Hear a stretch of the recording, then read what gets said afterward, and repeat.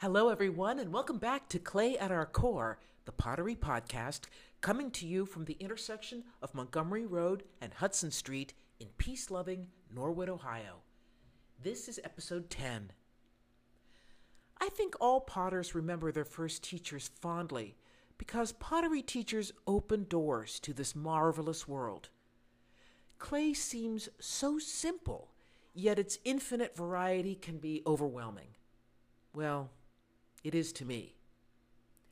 I took my first wheel throwing class in September 2018 when core clay was still on Gilbert Avenue in Walnut Hills. I sat down with 5 other students to listen and watch our teacher, Emily Hobart. It's because of Emily's encouragement that I got hooked on ceramics. I could tell that Emily was a Southerner by her gentle, easy way with people, but she has settled into the Queen City like she owns the place. She now is studio manager at Core Clay, as well as the webmaster, ambassador, and friend. She's also an amazing artist. I wanted Emily to tell a little bit about herself and about one of the terrific gallery shows that we're going to be hosting here at Core Clay this month during the annual Potters Conference we call NCECA. Hi, Emily. It's good to see you this afternoon. How you doing? I'm doing great, Ann. How about you? Great. I always like when your hair is braided because that means we're going to work hard today. We're ready to do some work. All right. I love it. So you and I have known each other since I actually my very first night stepping into Core Clay because you were my very first teacher. The thing I liked most about what you brought to the classroom was how gentle you were. I always felt, because students tend to be very critical of themselves when they sit at the wheel the first time. Absolutely, yeah. They get very, very sensitive, very nervous about what they're creating. And I think oftentimes they sit down and they approach each piece like it is going to just be a masterpiece perfect. They're going to get it right the first time and then they're going to keep getting it right. And that's not the goal. I always try to insist that's absolutely not the goal. It's little lessons with each one, and you learn and you grow and you build, and slowly you get better and better, and like a year down the line you realize I got kind of good at that. Yes. But practice really is what it's all about, isn't it? And I think oftentimes people come to clay, as you say, and they sit at the wheel and they think they're going to have a 12-piece dinner set when they're finished. Yeah, absolutely. And I think it's hard having the wheel be your introduction into clay. I agree. My first class in college was a hand building class. Our teacher wouldn't even let us approach the wheel until several weeks into learning ceramics. So I think that it's a tool. It's just a power tool, They're exciting. They're fun to look at. They make things like magically happen. Right. But I think it's hard for an artist to sit at a wheel and make something there. There's not much creativity happening, and you don't quite realize that. So much of it is kind of physical brute strength, just wrestling against the machine, and you don't realize that for the first, 5 years. Absolutely, yeah. I definitely struggled because, I enjoyed hand building. It was a great time. I wish I hadn't gotten away from it so early on in my ceramics path, my ceramic journey, because I got on the wheel and you get very excited and you see what can be created, and that's really cool. And so you try to make thin walls, you try to get more height, you try to connect pieces together, and you don't realize I didn't realize how far I was getting lost in the technical side of things. Right. And that I was just kind of forgetting that I was an artist. This is supposed to be a creative outlet, not just what can I achieve next, which are good goals. But I kind of forgot that I was supposed to be creative and expressing myself and communicating. I got a little too wrapped up. So it's easy to get that way. Yeah, wonderful tool, great thing to learn. Just don't get too lost in it. Tell me a little bit about your ceramic journey, Emily. Where were you born? I was born in Brandon, Mississippi, which is right outside of Jackson. and I didn't do ceramics. We had a ceramics course in high school, but I was always a drawer. I like drawing. I didn't really know what I was going to do with it. I did a lot of portraits, and I really enjoyed that aspect. But I went to college for arts. I knew I loved it enough that it was something I wanted to continue, and my parents were fully supportive. My dad was always very artistic, and so he wanted me to continue with it. But I got a couple years in, and I was facing a lot of personal struggles in figuring out what I wanted my life to look like and where I was going. And there was a brief moment where I was like, I'm not going to do art. I'm not going to do art. It's not going to be my degree. I'm going to go find something else to do. And I started looking at other majors and came screaming back to art. And I was still I never stopped taking art courses though. Right. Like my semester was already scheduled. I had to like keep taking those classes. Right. So I never actually stopped doing art, but I was like, I'm done with this. Like this isn't going to be my degree. But I was still doing it. So I think I just kind of gave myself the grace to like bow out of drawing. Like I realized I didn't see a future for myself in that. I was getting very frustrated with it as well because I felt so trapped on this like two-dimensional space. Interesting. And I was like dabbling in ceramics. I had taken like ceramics 1 and I tried to get into ceramics 2, and you know, by the time I like figured out, okay, I'm not leaving art. I'm going to like keep going with this. I'm just not going to do drawing. I had loaded up on all of my ceramics classes and was just like really enjoying myself. I'm just going to change my major over to ceramics actually. Okay. So that's what I did. I got my degree in ceramics and I've been continuing it ever since. So I'm always interested in people's turning points. Was there a moment in that brief wilderness when you weren't going to be an artist, when you were like, I think I'll be an accountant. I think I'll be an airplane pilot. I mean, had you settled on something else? No. I was just like, not art. I'm gonna like I don't know, because I was always good at school. I always made really good grades. So Sure. I felt like I could do whatever I wanted. I just kind of had to apply myself, but never actually got to it. Okay, so you got out of school, and then where did you go? I moved back home for about a year. I didn't really know what was next. I had a friend from college reach out and was like, I'm getting studio space downtown in Midtown Jackson. It's a great little artist community there. I'm doing a lot of wonderful work. And I was like, yeah, that sounds great. I'll get a studio with you and we'll share that. We'll keep creating. And I got a job at like a clothing store and I hated it. And of course, but it paid for my studio and I was living at home so I could save up some money. And I just like eventually I was like, I'm done with the saving up of money. Like Christmas was approaching in retail and I was like, I'm not doing that. Right. So I was like, I'm just going to quit this job. I've got some money saved up at this point, and I'm just going to apply myself to applying for residency positions all over. And I did, and it came down to either here or in Cincinnati or Cedar Rapids, Iowa. Wow. Those were where I was accepted. And oh, you had 2 offers. Yes. So what tipped the balance to the Queen City? This one came with an apartment. The other studio was very much like you're kind of on your own in that regard. You're going to have to figure that for yourself. I kind of looked at studio culture. There were, they kind of had studio rules listed on their website or something. And we all know how good that is, right? Yeah, well, and one of them was like, no politics in the studio, not allowed to talk about that at all. That sounds like a weird rule. Yeah.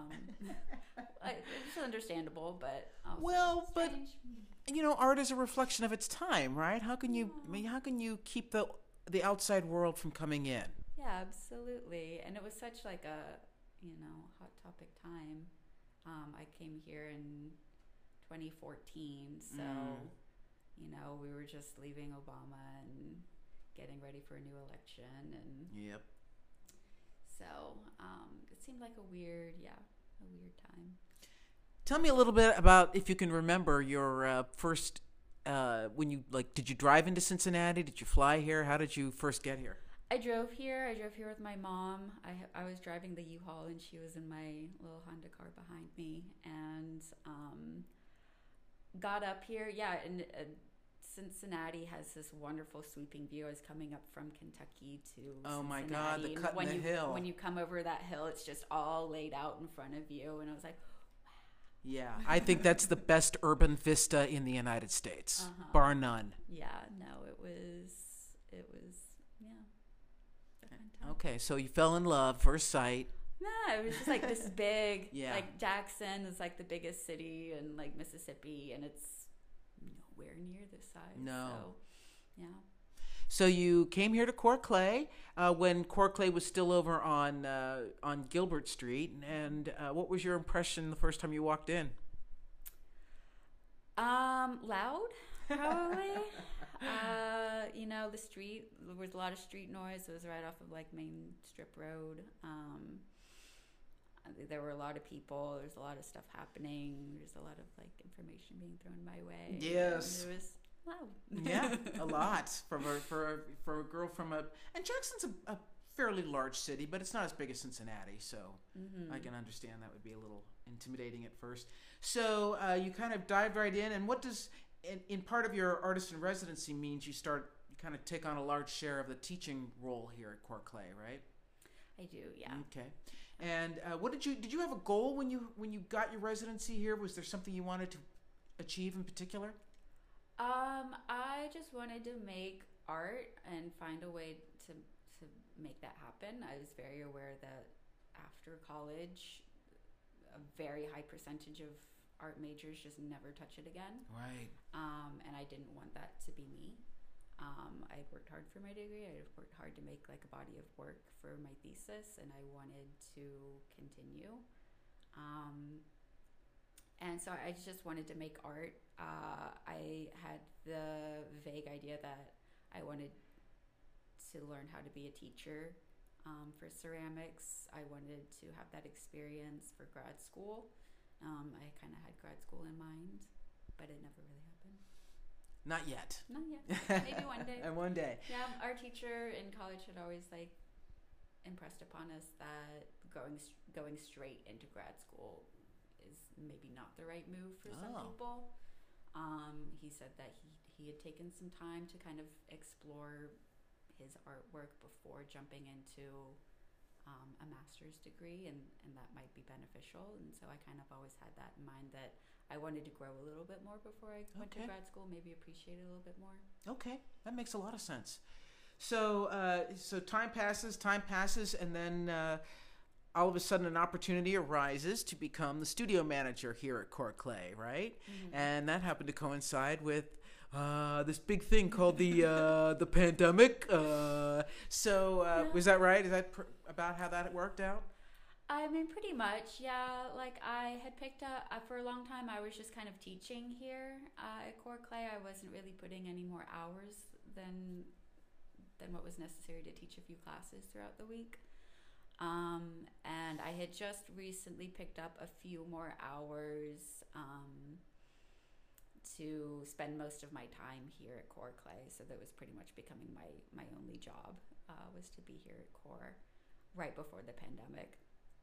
And we had gotten the news that NCECA was coming, and it was time to get ready and make some decisions. So we bought a building and made a bunch of plans, and then pandemic happened. And, we went from a staff of 14 to 2 overnight. It came down to just like Laura had let everybody go. We had shut down. Everyone was supposed to be at home quarantining, and so I was like, well, I'm jobless now. Right. What do I do now? And then the next day, Laura's like, come back. We're going to do this. You're an essential worker now. Yeah. So I was like, okay, I'm not doing anything else. So I'm going to go hang out with Laura and see what happens. And Laura, of course, is Laura Davis, the owner and founder of Core Clay. Yes. Yes. Laura's the owner. so I came back, and I was pretty much the only one who did. Liz came back as well. She had just moved here a week before shutdown. Like, we had just gotten her moved in and welcomed to Cincinnati, and then gone. So Liz came back too. So it was me and Laura for like a minute there, and then Liz was like, I'm coming too. Yeah. Right. Okay. And it was kind of tricky because you kind of had to keep the business running because you were an essential provider of ceramic supply, and that was covered under the business orders. So what was, I mean, there was nothing to really compare it to, really, in running a studio under those conditions. Absolutely. We didn't know what it was going to look like, what this was going to entail. I think it kind of helped that, a lot of ceramic studios in the area are just, people in their basement or in their home studio and making their own stuff. So like, they're still working, they still need stuff. Right. So we were like, okay, there is a place for us. We can still make some money here in this regard. So it was, I just remember the priority being like, how do we make this contactless? So I was like, we should build up the website. We should make it easier to order online. Our website wasn't particularly like the go-to place to get in contact with us. Like, you needed to call and to get the information you wanted and registered for classes, and the website was kind of helpful in that way, but wasn't the main function there. It was more informational than actual commerce driven. Yeah, absolutely. So I was like, okay, so maybe if we put in a little more work and effort into the website to make it easier to function through the website, that might help things. So we kind of deconstructed the website, built it back up into something new. And did you ever think as you were going through college you would end up having to tear down a business website and build it back up again? They don't train you for that, do they? No, not really. But, I was always good with computers. Okay. I always worked on them, like growing up, Photoshop, and, I didn't mind it. My dad is a graphic designer, so he always kind of, I always looked over his shoulder when he was working, and I was visiting with him. So I was a little bit minded towards it, I think. So wasn't so far of a reach for me. Okay, that's great. Well, it's a beautiful website, and you do a really good job of keeping it updated, and people can really do a lot of business with the website, and then just come in and take the class or however they want to do it. When we do a lot of shipping orders and through the website, right? Yeah, absolutely. I think that we're in a time where everyone just wants to go to the website. Talking to a person isn't the first instinct. It's to look them up on Google. Right. So I think it's done a lot for us. Yeah, for sure. So speaking of doing a lot for us, we are NCECA finally is crawling up on us. We are, today's the 3rd of March. It starts the 15th. So it's breathing down on us 12 days out. So we've talked to Laura and Sam about the David Alveshar show in the Mason Gallery front part that's on Montgomery Road. We've talked to Nina Caporal about the Undercurrent show that's going to be up here on the second floor of the studio. I wanted to talk to you today, Emily, about the show that's going to be in sort of the big middle room here at Court Clay. And we're calling that show, what's the name again? Core Connections. Core Connections. And talk a little bit about what's the concept behind that. The concept behind it is community. I mean, we're a community studio. I started here as an artist in resident, and I think that's kind of what we approached it with in mind with when we were envisioning what was going to be in there. And I think we wanted to, we've got this network of people that have come here and been a part of our community, and they've taken us with them in their journey, and they're on to other things, bigger things. And,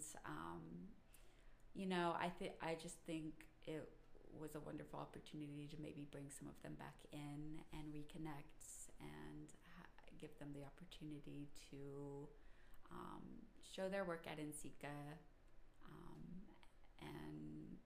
and continue their journey, kind of come back and reconnect and then go back to their lives. And having touched core clay again in their lives. Mm-hmm. How many artists are going to be in this particular show? We don't know yet. I'm not too sure about the number. Yeah, it has been fluctuating a little bit more, so we've got a couple more people coming in as we go. But we reached out to a bunch of people, and kind of what came back. We've got Jesse Reiner, who was in the group right before I got here. We've got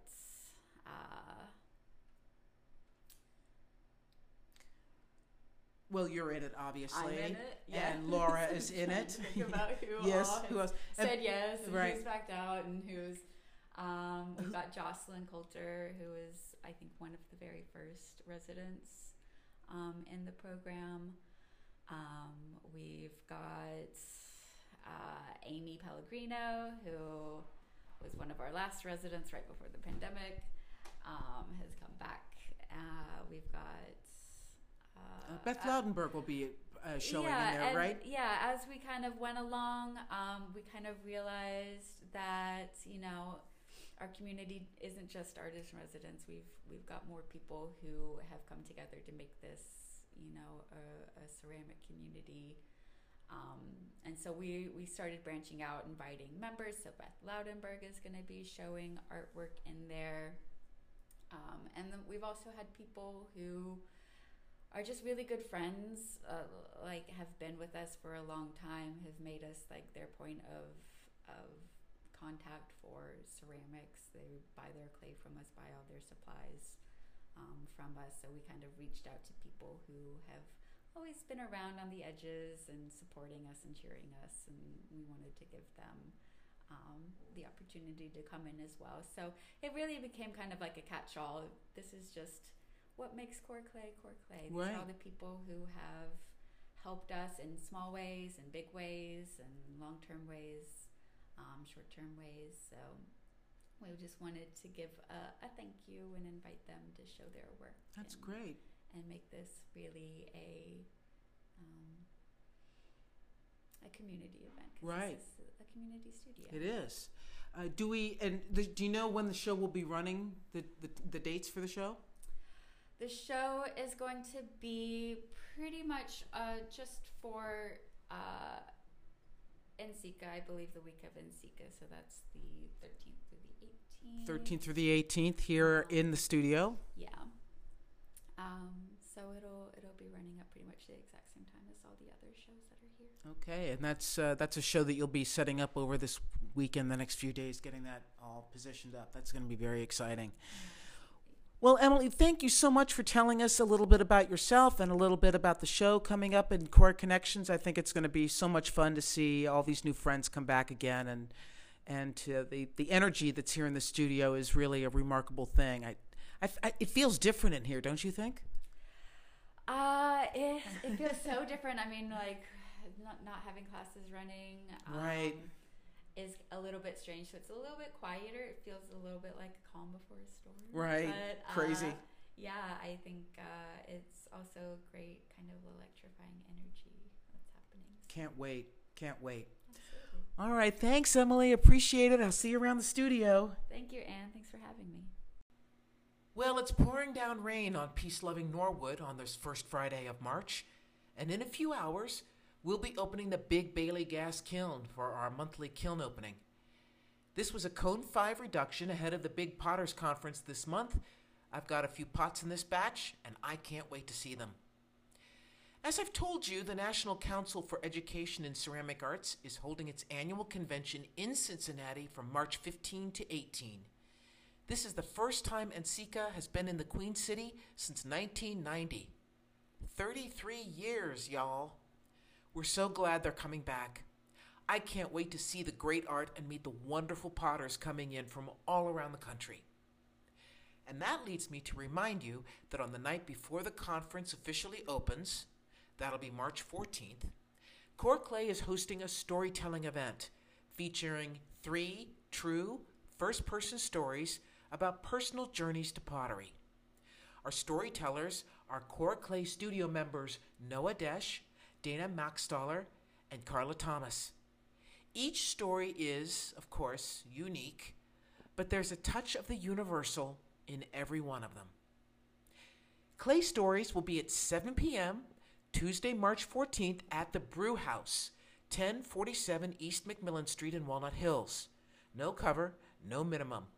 Full disclosure, Laura Davis, the owner of Core Clay, and her brother Chris own the brew house. In the next episode of Clay at Our Core, we're going to talk about the cool stuff popping up all over Cincinnati ahead of NCECA, including the Windows of NCECA show. Tune in next week. Until then, this is Ann Saker. May the kiln gods smile upon you.